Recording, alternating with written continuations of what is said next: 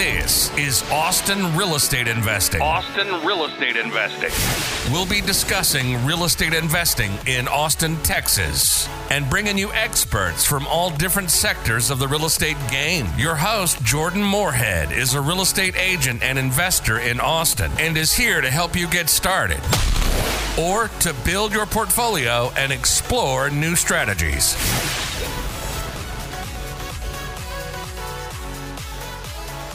Hi, this is Jordan Moorhead. This is the Austin Real Estate Investing Show. And today we have Michael Becker on here. Michael Becker is a real estate investor. He's been in it for 10 years. He's done over 10,000 units. They currently hold 6,000 units and have over $1 billion of assets under management in DFW, Austin, Tyler, and even Kyle, Texas. He is a co-host of the Old Capital podcast and also the host of the Multifamily Investing Show. Hey, Michael, how are you? Hey, Jordan, appreciate you having me on. Doing well. Absolutely. Thank you for coming on. Yeah. So real quick, a little bit, who are you and how are you involved with real estate investing? Yeah, it's again, appreciate the opportunity. So Michael Becker, I'm actually based in Dallas, Texas. I'm a principal of a company called SPI Advisory. And that is a company I founded with my partner, Sean Mavrak. And so Sean is based in Austin. So we have two offices. I head up Dallas. He heads up Austin. And what we do is we're a private equity firm, really, that raises money and buys multifamily projects in Texas. Our two primary focuses are the Austin, greater Austin market and Dallas-Fort Worth. With most of the stuff that we've owned, we started in buying stuff in Dallas and then got to Austin a few years ago. Wish we would have got there a little earlier than we did, but glad we got we own like 1,400 units, I think, in the greater Austin area over 4 deals. Kind of joke that we're kind of the king of Kyle because Kyle's a town about a 20-minute drive with no traffic just south of Austin, so kind of like a southern suburb of the greater Austin area. And we bought 3 deals, owned about 1,000 units, and Kyle. And so Kyle was a field about 20 years ago, and all of a sudden the whole city popped up because of the growth of the greater Austin area. But prior to owning real estate, my background professionally was in the banking business. So I was a commercial real estate lender for many years and specialized the last 5 or so years of my lending career as in multifamily. But I have experience in office, industrial, retail, so kind of the 4 major food groups of income producing commercial real estate. I got a background loaning on that. Through the lending process, realized I was on the wrong side of all those deals. Kind of better to be the borrower than the lender. So went out about a decade ago, started buying a bunch of single family homes out of the Great Recession. Realized that wasn't very scalable and transitioned over into multifamily in 2013. And 10,000 units. 2 podcasts later, here I am on your show. There you go. Yeah. So, for people who don't know, Kyle is a city south of Austin, right off of 35, in between Austin and San Antonio. So growing like crazy, great place to be. Of course, Austin, Dallas, Tyler are all great places to be too. But so I really hadn't heard a lot about how you got started, Michael. So you said you started with some single families. Was that just all on your own? Yeah, so I'm in my early 40s, so I kind of cut my teeth professionally kind of pre-Great Recession. This is when I was kind of loaning money in the mid-2000s. And when I first part of my career, it was a situation where you couldn't make a bad loan because everything just kept going up. And then one day that all changed in 2008, and then it kind of went bad. And I worked for a regional bank that was based out of Texarkana, Texas, a little small town. And they moved to Dallas in 2004, and I was like their 4th employee, and that's kind of really where I got my start out of college. Was working there, and it was a really great experience. And my bank actually ended up getting purchased by Wells Fargo in 2008, and that probably saved us because we would have certainly failed. We had a bunch of land loans and development loans and all the crap that we were doing pre-Great Recession. And so I did a couple years of problem loan workout. Just kind of working out all these loans that we had on the books. We had to kind of try to get repaid, and it was a really challenging time, Jordan. But with the benefit of reflection, it was probably the best education you could ever get. I got a graduate level degree in crap not to do. How do you work out of it? And I got paid to get that education. I didn't have to pay the economic price like all my clients that we had to work these loans out. So it was really difficult conversations and challenging times, but it was invaluable. And then that was really kind of the foundation of my education that really kind of led me into what I do today, and kind of started loaning out of the Great Recession. Really, the only thing that was working was multifamily. That's the first thing that started kind of coming back. So when you only have one option to put food on your plate, you kind of gravitate to it, and really just double down, triple down on multifamily, and really just specialized in it, and started just doing loan after loan after loan on all these broken deals coming out of the Great Recession. And then just kind of started reserving all my clients, and they're all great, smart people, but they weren't that much smarter than me, and I had a whole lot more resources. And some of these people didn't have a whole lot of money. They just kind of had the cojones and put their neck out there and did the deals and figured it out. And they were just making I was making a good living, and they were just getting rich. And so kind of figured I need a piece of the pie. And I was a little gun shy with going into like a partnership out of the gate.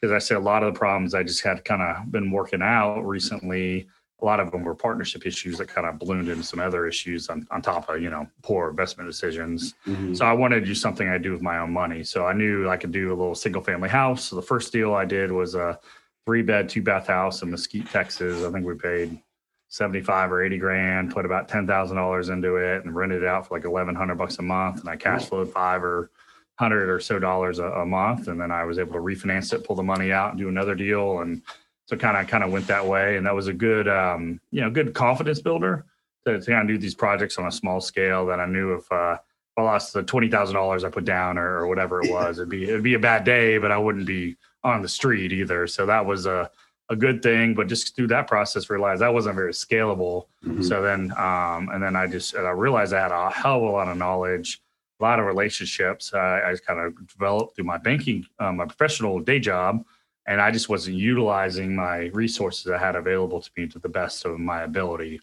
That's when I decided to transition. So I actually ended up making a loan along the way, some guy from California. And that's how I met my now partner, Sean. At the time, he was working for a broker out of Beverly Hills that helped high net worth people from LA and Orange County buy properties in Texas. I made a loan, and that's kind of how we got together. So he was kind of sick after a few years of making his boss rich. I was sick of making the bank rich. So we kind of formed our company. He had access to some capital. I was in the market, and we just started doing it. So the first deal we did, multifamily deal, was in 2013, 120 unit deal called the Bay Island Apartments in Garland, Texas, like an eastern suburb of Dallas. I think we paid $3.8 or $3.9 million. So if you do that math, that's kind of like high 20s a door, maybe 30,000 a unit. Sold it 2.5 years later for about $6.5 million. And kind of 10,000 units later, like there we go, right? It's kind of off 50 something deals later. We're here, here we are. It's been amazing that it feels like sometimes it feels like I've been in business for 10 minutes, and sometimes it feels like it's been 100 years. It's just been amazing to kind of see the growth of what we've been able to accomplish. Yeah, especially in Dallas and Austin over the last 10 years, you've seen a lot.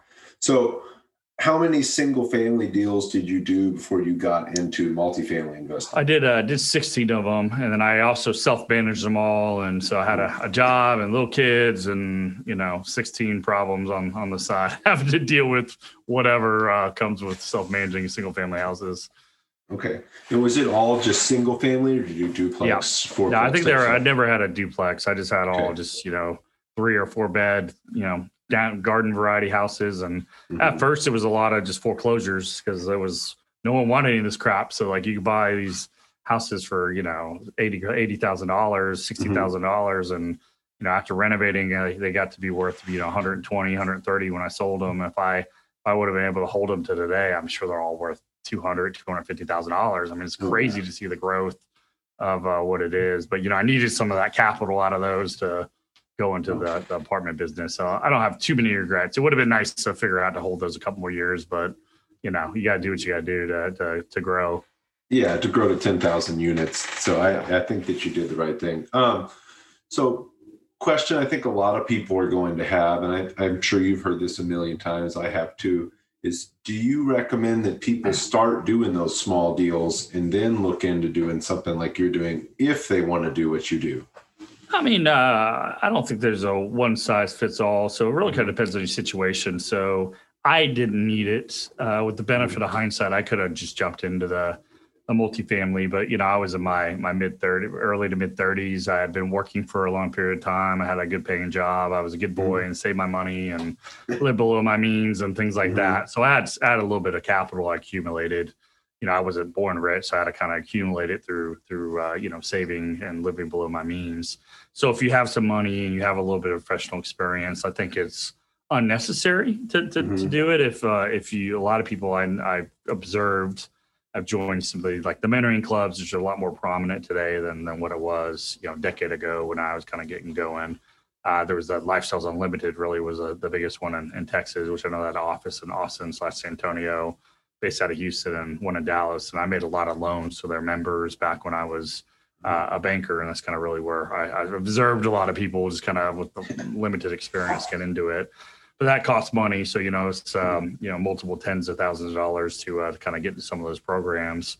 So, but if you get some money, that's a way to shortcut it. If you're young and you're trying to come up, I think the single family route's a good way where you can wholesale a deal, but get a little bit of money and then buy a house to flip and get a little bit of money, or, then maybe transition to some rentals and kind of stair step your way up. I think that's a good way of getting into it. Or, a lot of people that, really, if you want to do kind of what I did, I think, if you're really young, kind of coming out of college and you're interested, maybe getting a job working at a bank like I did, or working for a broker that does investment sales and commercial real estate and multifamily. That's a good way to kind of be their analyst, and you get to see a lot of deals that way and kind of maybe grow into a junior broker. Or a lot of people work for firms like my firm now, and private equity shops, or maybe a little bit more bigger institutional version of what I do, and that's a good way to learn the business. So that's a way if you want to get an education and get paid to learn coming out of college. If you have the ability to do that, go be an analyst for a bank, a investment sales shop, or a private equity firm that does this. And I think that's a good way to get a lot of knowledge. You just got to be careful though, because if you catch the employee mentality working at some of those firms, sometimes it's hard, especially there's not very many people that have come out. There's more people that have come out of a private equity shop or an investment sales shop compared to coming out as a banker. I don't think there's too many bankers that come out, because you get around a bunch of people by nature are conservative. So you kind of get this risk aversion beat in your head, which is great to be risk averse, but at some point you got to take a little bit of risk to do a deal, because that's what you do. And, bankers are tend not to be the type that could go out and take that type of risk. So I was able to break the shackles of that off my mind and go out and do these deals. Yeah, absolutely. So many times I hear people saying, hey, don't start small. You should just start big. And I have my own thoughts about that, but it's good to hear different perspectives on that always. And I think the most important thing is that people just get started doing something. Yeah. You're not going to get rich off a 401k or get rich off saving, or you're not going to have the lifestyle you want off that stuff. So yeah. And it's an inertia thing, and everyone's got to start somewhere. And if you don't take that first step, that you run a mile one step at a time. So you gotta get going. And one thing I learned, especially a lot of these people that are get these kind of seminar junkies. They got all these different seminars. They want to learn and read a million books and overanalyze everything. At some point you got to do. You can't just keep learning, and you're never going to be 100% comfortable when you do your first deal. Hell, I'm never comfortable in any deal we do now. It's a lot easier today because we have a success track record to fall back upon. But there's always that little lingering doubt, what if I miss something? And you're never going to be comfortable, and you got to be able to live and get comfortable with not being fully comfortable. And that's the only way you're going to be able to actually take action and do deals. And I'm sure there's a lot smarter people than me that just can't pull that trigger. And maybe they know more about this or that, but unless you actually take action and pull the trigger, then what is this all education actually good for? Yeah, absolutely. So, Michael, a little bit about, so you invest in Austin in the Dallas area. So a little bit more about Austin. It sounds like you guys have had great success up in DFW. So why come down to Austin too? I hear your partners down here, but you guys could keep just investing in DFW. Why move down here too? Yeah. So we when we started our company, he was in Los Angeles. He grew up in Cedar Park, and then went to UT, and then followed his now wife, his girlfriend at the time. She went to architectural school at USC, so he kind of followed her out there and got a job, and that's kind of how we met. He's a few years younger than me. And so it was as we were kind of taking off and growing, we need to hire more people. And I was like, we're not hiring people in LA. I was like, there's no point of you being in LA once you move home. So I ended up moving home, which was Austin. Yeah. And we opened up our office there, and he was there for a couple of years before we bought our first deal in the Austin area. And really, I think for us, it was like the natural progression. I mean, Dallas Fort Worth is quite a bit bigger than Austin. When people come from, if you're in California, you think of Texas, but there's really kind of 4 major metropolitan areas and a bunch of secondary markets. So most likely you're going to focus on Dallas Fort Worth, Austin, San Antonio, or Houston. And so I kind of compare and contrast real quick. To me, Houston isn't investable to me and what I want to accomplish. Not that it's not a good market in certain respects, but it's not nearly as diversified. You got a lot of energy and energy dependence, energy jobs down there, and it's coastal, so you get a wind and storms that could impact you a lot more. Your insurance is a lot higher. The city itself has no actual zoning in it, so the city of Houston is weird, where you can have a church next to an apartment building, next to a strip club, next to an elementary school. So it's like a weird thing where it's kind of street by street, block by block, where the other metros, generally speaking, you got the good part of town and you got the bad part of town, and it's pretty easy to kind of understand. Houston, I think you're more likely to make a mistake. So we just have chosen just to avoid it because I just don't want to make that mistake. San Antonio to me is boring, and nothing necessarily wrong with it. It's kind of slow and plodding, and you got the military, and this, maybe at this moment in time, actually, I'm kind of starting to get interested because the supply numbers, new delivery is a lot lower than, say, Dallas or Austin, where the last several years has been kind of on par from a percentage basis. So San Antonio might be a little more interesting to me now, but it just didn't excite me. You don't have that dynamic growth that you have in Dallas and Austin. So in my mind, Dallas, Fort Worth, and Austin are kind of the 2 premier of the 4 that you want to invest in. And Dallas is a lot more diverse. We got, variety of industries. It's a lot bigger. We're like 7.7 million people or something like that in the metropolitan area. There's like over 800,000 market rate apartment units in Dallas Fort Worth. Austin's a little less diverse, smaller. There's about 200,000 market rate units. There's about 2.3 million people and growing every day in Austin. But you have government because it's a state capital. You have tech, you have education. There's others. It's diverse, relatively speaking, but compared to Dallas, it's not quite as diverse. But there's like a cachet about it, and people ask me to kind of compare the 2 markets all the time, Jordan, because I'm in both the markets. So people that invest with us, or what's the difference? So one of my little sayings is, people move to Austin because they want to be in Austin. People move to Dallas because they got a job, right? That's kind of the difference. It's like a cool cachet thing with the, Dallas is flat and goes on forever, where Austin, you got some, lakes and rivers, the topography, and it's the hill country, and there's just like a scene to it. So it's it's certainly growing like crazy. With, Dallas is seemingly every day we're getting like a corporate relo, and Austin was kind of like every week you would see one, and now here recently it's just like big corporate relo after big corporate relo with really high quality name tech companies, moving or expanding their presence in the greater Austin metro. So it's just like, it seems like it's absolutely on fire. So for us, it was a natural extension as we wanted to grow and expand our footprint. And it seemed like Austin, the first part of our career, the cap rates were a lot lower than what we could buy in Dallas, and the math just didn't quite make sense to us.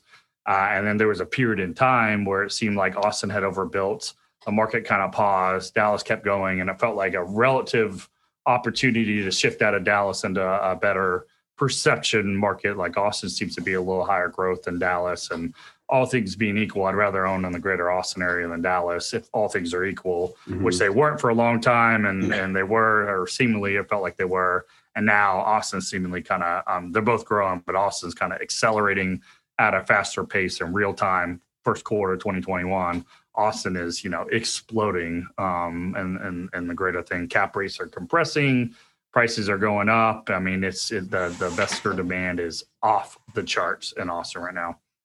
Absolutely. If you pay attention to something like the Austin Business Journal, and I recommend anybody listening, if you want to learn about, the goings on in Austin from a business perspective, look at that.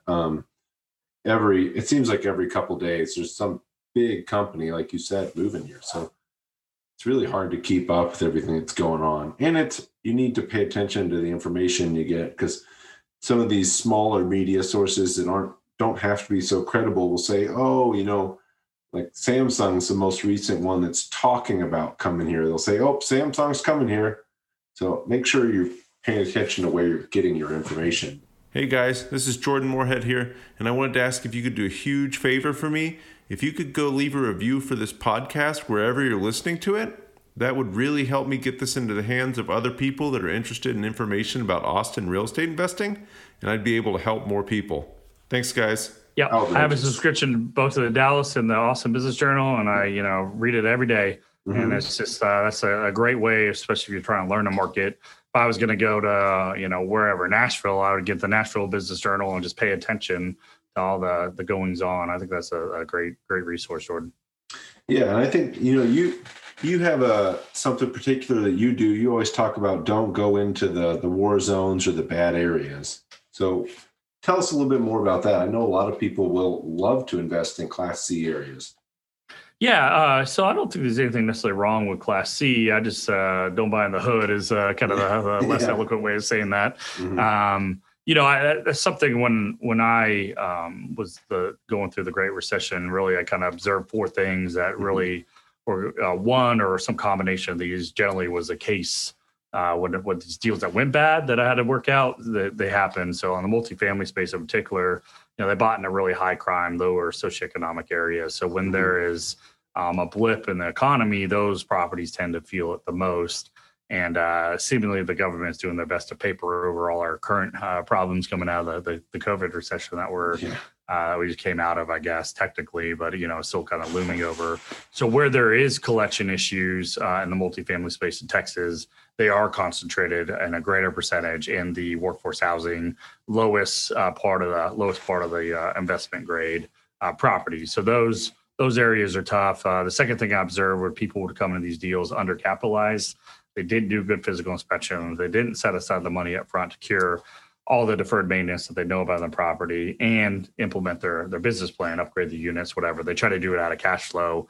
That just didn't work very well. Mm-hmm. The other thing I observed, especially back in 15 years ago, it was a thing that would go on. There was a lot of California 1031 buyers coming to Dallas and all Texas in general, Arizona in general. So like I inherited a loan once where there was a UPS driver that had a single family house and he sold it in Riverside or whatever, bought a 30-unit deal in suburban Dallas and tried to self-manage it while he was a UPS driver in California. And the end of that story wasn't very good. So putting proper management in place, hiring good local reputable management company, that certainly would overcome a lot of the risk of these deals. And then finally, people put like the improper debt on them. Back then, you could lever up to like 85% loan to cost, and then they even get to like 90 or 95% if you put some mezzanine or pref equity on it. So you had like no margin for error. One little hiccup, you have no equity, that's going to come wipe you out. So, making sure either you put, a little bit lower leverage, put a long-term fixed rate loan on it if you want to own it, or there's nothing necessarily wrong with a floating rate or bridge loan, but maybe just lower your leverage a little bit more. Maybe don't do 75, maybe do 65 or 70. So you got a little bit more margin for error when, it's time to refinance or if rates go up. You're not just at the absolute limit. So if you do kind of those four things right, that's probably 95% of the risk in these deals in my experience. So that's kind of really what we focused. When we started, we did workforce housing. We did 60s and 70s vintage. That's kind of your C class in Texas. Mm-hmm. And we transitioned to the B class, which think like 1980s for like kind of year construction. Now what we focus on is pretty much kind of A to A minus. So, generally speaking, 20 years or younger in vintage. And really it's a function of two things. One is we were really successful with a lot of our first deals and returned a bunch of money. So our ability to track capital is much greater today than what it was we started out. But the real reason is the cap rates have kind of compressed upon themselves, regardless of property grade. So what used to be, a 3 percentage point or 300 basis point spread between a Class A and a Class C deal 8 years ago, now regardless of irrespective of property grade or location, pretty much everything is the cap rates on top of themselves. So to me, it doesn't make as much sense to pay the same or similar cap rate for something built in 1974 that I could for something built in 2004 or 2014 even. Mm-hmm. If the cap rates are all the same and I have the ability to raise a larger amount of money, that's a better risk-adjusted return in my mind. I know you kind of maybe give up the value add or the ability to push as much that you can by renovating some of these older properties and raise the rents. But, that's a better trade for our investment profile right now. Sure. You also give up a lot of the risk too when you're buying something newer. That's right, for sure. Because these sewer systems are cast iron sewers that were built in the 70s. They don't get better with age, So over every year, you have more and more repairs that maybe don't hit your net operating income line or your NOI line because they're like capitalized and put below. But your plumber wants to be paid in cash, so it takes actual cash to pay them, and that's cash you can't distribute to your investors or do whatever with at the property. Absolutely. So, Michael, you've done a ton of deals. A different question we ask here on the podcast is just to tell us about a deal that went wrong for you, so maybe listeners could learn more about it and not do those same things themselves. So fortunately, I've been in a market where you couldn't hardly do a bad deal because the market's bailed you out and everything. But not saying we certainly made some mistakes. Sure. So maybe just something you've seen that you'd tell people not to do, and you already listed a few of them too. So making sure your debt's in line. Yeah. So the two things come to mind when you ask me that question. The single biggest mistake we made repeatedly when we first started out was putting long-term fixed rate debt on our properties when we had a 3-year business plan. So our genius idea at the time was we'll get into this deal. Interest rates are about as low as where we're going to see, they're 5% interest, 5%, and we get a whole year of interest only on a 10-year loan. And that was great because, it was like over 6% and you had no IO right before that. So we thought we'd buy this thing, put a fixed rate loan on it, and then sell it in a few years. And the buyer could come assume our mortgage at what would be a below interest rate mortgage and it'd be accretive to our situation. Well, the exact opposite happened. The interest rates went lower and now we're 3% or south of that. And 1 year of interest only turned into 3, turned into 5, pretty quickly. So the way these yield maintenance prepayment penalties or defeasance prepayment penalties work is if I'm paying a 5 and the interest rates drop and the current loan would be 4, my prepayment penalty goes up. So the buyer, when I pay my loan, can then go buy some bonds and replicate that same income stream. And the opposite is true. If the rates go up and my loan is lower, the prepayment penalty will go down. So it really kind of anchored us in, and we left tens and tens of millions of dollars on the table by either having to absorb a prepayment penalty or sell it on a loan assumption at a lower price so the buyer can make the economics terms work. So, I'm not opposed to fixed rate debt. I'm starting to get allergic to yield maintenance and defeasance prepays.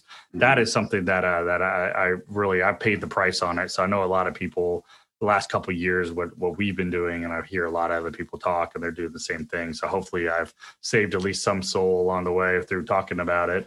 They've been doing a lot of Freddie floaters, which have like a 1-point prepay after your lockout. And that's a lot more flexible prepayment penalties. So that is one lesson I learned the hard way. As far as a deal story goes, a third deal I've done was certainly a challenging deal. Now the end of the story turned out okay, but it was a little sketch along the way.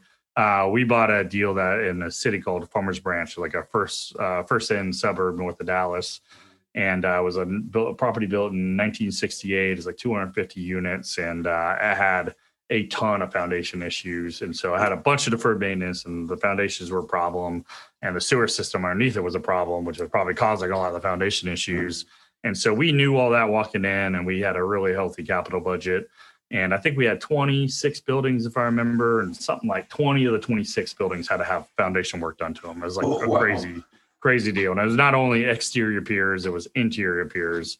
And the tip that should have got us known that we're going to be in some headaches besides that was as we're buying it as part of like the closing at the escrow, the seller had to settle a longstanding lawsuit with the city of Farmers Branch over the foundation code enforcement citations they were getting. So that kind of foreshadows where the story's about to go. So we get in it and we end up, it was like a puzzle because we had to, every building we had to vacate the entire first floor of that building, go in, jackhammer the slab, lift the property up, fix the foundation, patch it, renovate all these units, and then get the next people in that building and vacate the next building and kind of go 20 buildings, just kind of, moving people around. So it was like a real logistical nightmare. And we started getting through it. And at the time we hired a management company that was my buddy my buddy, and we're still friends today, but his partners were kind of running the management company, and they weren't the best at communicating with the city and the code enforcement and the property inspection department. And so we started kind of not responding to some of the stuff that would come into the management company, unbeknownst to me. And then all of a sudden we started becoming a target of the city code enforcement. And then, we spent all this money and they would just come in and start nitpicking us. And then it started becoming a problem when I felt like we were being targeted, to be honest with you. And so okay, it's time to sell it. Let's get out of this thing. The prop value went up, collections went up a lot. And as we kind of go to market, we end up picking a buyer. And then the day they're going to do the physical inspections, it was our annual code enforcement inspection from the city of Farmers Branch. Or it was probably semi-annual at that point because they were coming at us so often. Mm-hmm. And so we had to tell them hey, you can't do your inspections today because we got this as the city thing. And so we ended up getting, I think it was 50 pages, double-sided, 25 items a page, and correction notices. And it was just nitpicking us from, some stuff was legitimate, but they were, it wasn't like we had a whole lot of saggy balconies. It was you didn't have a light cover over the light fixture in your closet, things like that. Yeah. And we had 30 days to correct it. And then they would issue me all these citations. So at the end, it was every other Tuesday, I'm going to code enforcement court with a citation with my lawyer. And there was just this whole thing. So in the middle of escrow was really kind of nerve wracking. And I wasn't sure if then they set the health department on us. They said we had bed buzzing units. And then we had to walk every unit and get them inspected and treat them. And if not, they were threatening on condemning our property. And it was this whole thing. And at the end, it was we had a contract where it was going to triple our money in this deal in 2 years. So I wasn't sure if I was going to triple my money or lose it all. And I wasn't sure what was going to happen. And fortunately, we got it sold. And then the city kind of backed off the next guy. I think I had to pay a $6,000 fine or something. I was fine, here it is. And leave me alone. And I'm never coming back to your city again. And let's move on with my life. And so that really crystallizes your need to understand your situation and what city you're walking into and how aggressive code enforcement is, and especially if you're buying an older distressed asset. And then two, the need to make sure you're communicating effectively with the city, which I just left that to the property management company because that's their job, and they weren't doing it. And by the time it kind of raised to my radar screen, it was a problem, and we had to try to diffuse the problem. And we had already kind of poked the bear, and they were coming for us. So, it's a problem business when you do this, and not everything goes perfect. And sure. That's a really good learning curve. There's a really good learning experience that I had through that situation. How did you move all the tenants who were in the first floors of these buildings? So we basically looked at the rent roll, looked at the building, and that's okay. We had these vacancies, and I think most of the buildings were probably 10.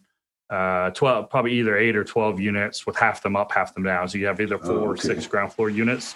So we had the one that had, 2 or 3 of the tenants vacants. We would try to move the tenant out or just give them a non-renewal. And then we'd do that first building and then find the building that kind of had the similar situation. And then anyone then we would then offer to transfer the people from a classic unit to an upgraded unit for the same rate for the remainder of their term. And then we'd hit them with an increase on when their expiration of the term was. And then we just kind of between either non-renewing these tenants or give them a non-notice on renewal or forcing them to transfer, we were able to kind of get through it over about a year period. It was quite a laborious process to say the least. Yeah, no, it sounds like it. That was going to be my question, is how long did that take? But a year is actually fairly quick. Yeah, maybe it was even a little less because towards the end we were just you got to transfer, and just it wasn't an option. We started getting a little more aggressive, just to kind of get the thing over with. Yeah, absolutely. So, we talked a lot about newer investors getting into this. Is there any one thing you'd tell somebody looking to get into multifamily investing? Would you say, hey, start on the passive side or start in one of these clubs? What's your advice to people? I mean, I think it kind of depends on your objective. So if you want to be a passive investor, kind of first and foremost, you have a good job, you like it, you just want to kind of get exposure to it. I mean, I think the biggest thing is you got to get some base level education so you kind of understand what you're looking at. So podcasts like yours or my show, or there's a few books out there that kind of give you your basics. And then there's also some mentoring programs that have different levels that you kind of can take maybe the lower level, which is kind of maybe a sophistication or sophisticated investor training program where you kind of learn how to vet some of these deals. I see a lot of people do that. So that's certainly a good way. And then, if you're looking to be a passive, I mean, at the end of the day, the deal matters, the market matters, but your sponsor matters more. So getting hooked up with the right sponsor and the right market, someone that's, reputable, honest, and knowledgeable and experienced, preferably, that kind of matters more to the investment performance and honestly the market or the deal in a lot of ways. So because a good sponsor can kind of take a bad deal and pull out a ditch sometimes, but a bad sponsor can put a good deal in the ditch and it'll be hard. So kind of think bet on the jockey, not so much the horse, I guess, if you want to use an analogy. If you're looking to be a sponsor and active, if you're young and you don't have any money, I would encourage you to maybe try to get a job in the business like I had. Start working, like I said, either for a private equity firm, a bank, or maybe an investment sales broker in the multifamily space, or if you want to do office in the office space, whatever it is, and get paid to get that education and soak it in and think about it as like what your clients are looking at, and try to look at it from your client's perspective, the owners of these things. That is a good way. If you have some money and you want to get into it, you can certainly. You probably don't have the option to go make $20,000 or $30,000 a year as an analyst coming out of college. So I think getting some of the reputable mentoring groups are certainly a way of going about it. And then co-sponsoring with some other people. Certainly, I've seen a lot of people be successful. They kind of pool their collective resources together and maybe get with someone that's a little bit more seasoned, but maybe doesn't have all the money for earnest money for down payments or whatever. You need to find a partner. That's a lot of people in this business are successful, have partnerships like I do, and you find someone that has different but complementary skill sets for what you're doing. So if you're Mr. Salesman and you want to be outgoing, maybe finding someone that's just like you is probably not the best partner to have. Maybe finding someone that's a little bit more analytical that can live in the spreadsheet a little bit more, probably be the better partner for you to kind of strategically hook up with. And that way you can focus on your various strengths, and you guys will be a lot more successful than if you find someone that's got the same personality as you, because you guys will both want to do the same thing. And that's not really what you need to really have to form the right partnership. Those are some just general observations around that topic. Absolutely. So you talked about there's some investment clubs out there that will teach you to be a sophisticated investor. Any that you recommend, or any resources you recommend to learn about? There's sitting in Texas, there's a lot of groups out there, and there's a lot of groups that kind of popped up, and a lot of kind of that over the last several years. So I can't speak to too many of them, but the two that I've seen that have had people actually be successful, I've seen firsthand, the Lifestyles Unlimited group, which is based out of Houston. They have an office in Dallas and San Antonio and Austin. I think maybe Atlanta now too. I think they're a pretty reputable group. And then offshoot of that was the Dallas mentor, a guy named Brad Summerrock. He broke off and started his program. And I've known Brad a long time because when he was back at Lifestyles, and I've seen him, seen many people come out of his program being successful. So I think they teach the fundamentals of the business the right way. And to the other ones out there, I'm sure there's probably some other decent ones out there. I just can't speak to it. But, just having part of the best benefits of these investment clubs, especially the ones that cost tens of thousands of dollars, like those two do, is to be able to not only get the information and maybe some ongoing support, but more than that, it's about being able to get a plugged-in network where you can network with other passive investors, other lead investors, get all of your vendors, your debt, your management, insurance, all those type of things in one room. And it's a good way to kind of shortcut the stuff that took me, the better part of my entire banking career to kind of develop and understand. You can shortcut that process in a pretty efficient way if you can pay the price to walk in the door. So I think that when you're looking at a program, part of it's the education, which is certainly important, but almost more important is, do I have access to the resources I need to kind of put this together? Because when you're doing a deal, I think of it like a puzzle, Jordan. Like you got all these pieces of the puzzle, you got to kind of put them together. And when you do, the picture's clear. And that's kind of like doing a transaction. You got all these different pieces you got to put together. And eventually, when they all fit right, you can do your deal and go forward. So that is what the right type of group would get you set up to do. Absolutely. And I think, for a lot of people, passive investing may be the way to go. So I can't tell you how many people I personally talk to who want all the benefits of passive investing, but think they're going to get it actively, maybe in smaller deals. So I'd encourage anybody listening to reach out to some of these groups and learn more about both. So learn about passive, learn about active. You might find out that the one you thought you wanted to get into is not what you need to do. Yep. So, Michael, real quick, couple more questions here.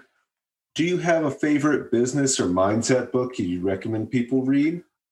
I'm not the biggest reader in the world, but the ones. But it turned into a friend of mine now. The book after I was actually doing this, I picked his book up and read it. As Ken McElroy, and he's got 2 books. Or all he's got these maybe 4 books, but 2 books that I think would be good for people to read if you're interested. Is the ABCs of Real Estate Investing and the Advanced Real Estate Investing Guide. And Ken kind of lays out his business model, which I think is a very sound business model, and kind of explains a lot of the terminology and stuff. And he does it in a very succinct way, and his business model is probably 95% aligned with what I do. So I agree with it. So it must be the smart way to go, right? He was on your show recently, correct?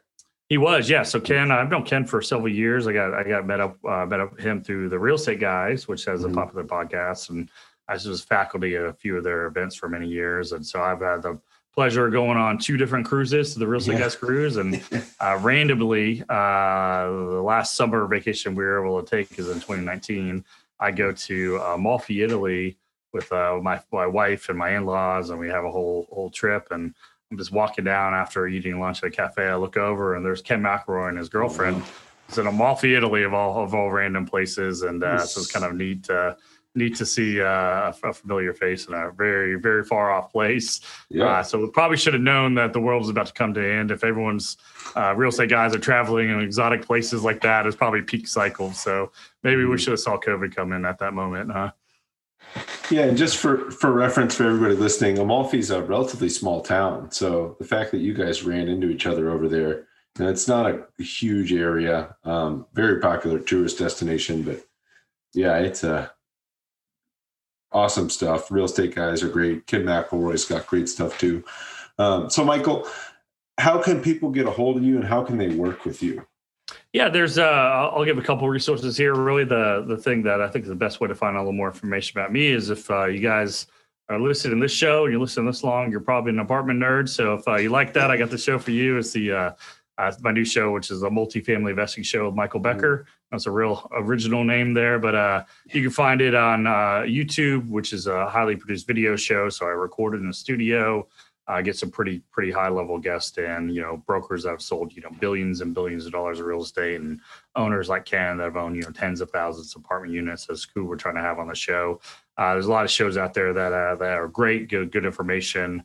But this just shows kind of more catering on the next level. I'm trying to think of this like graduate school compared to regular college is really what I'm aiming for. So hopefully we're pulling that off. Our URL is, if you just want to go to our website, is www.multifamilyinvestingshow.com. I appreciate a watch or a listen. Well, my company that I run, my day job here is SPI Advisory. So you can find more information about us at our website, which is www.spiadvisory.com. That's SPI, like spy, advisory.com. There's a contact us form. You can fill that out. I'm always happy to send out information if you want to get onto our investor distribution list or learn a little bit more about what we do. Awesome. And that's a strategic property investment, correct? That's right. That's what it stands for. Awesome. Last question, probably a little harder for somebody who lives in Dallas, but what is your favorite restaurant in Austin? When I come in town, we'll do some closing dinner. So I'll give you 2. It used to be ATX Casita, I believe is what it was called. It's in the nice apartment buildings right downtown. They have a really good ribeye. It's called El Jefe. So that's a really good. You kind of share it with the tables and empanadas and a few other things. It's really good. And recently we went to a place called Red Ash, which is also downtown. It's like an Italian steakhouse. That was excellent. So those are 2 places I really enjoy going to. Yeah, I love Red Ash. We've been there a few times, and great place. So absolutely. Thank you so much for coming on, Michael. Everybody, if you're looking to learn more about Michael, go to the Multifamily Investing Show or spiadvisory.com. He is all over the place, pretty easy to find, but those are the best places to find him. Thank you so much, Michael. You have a great day. Thanks, Jordan.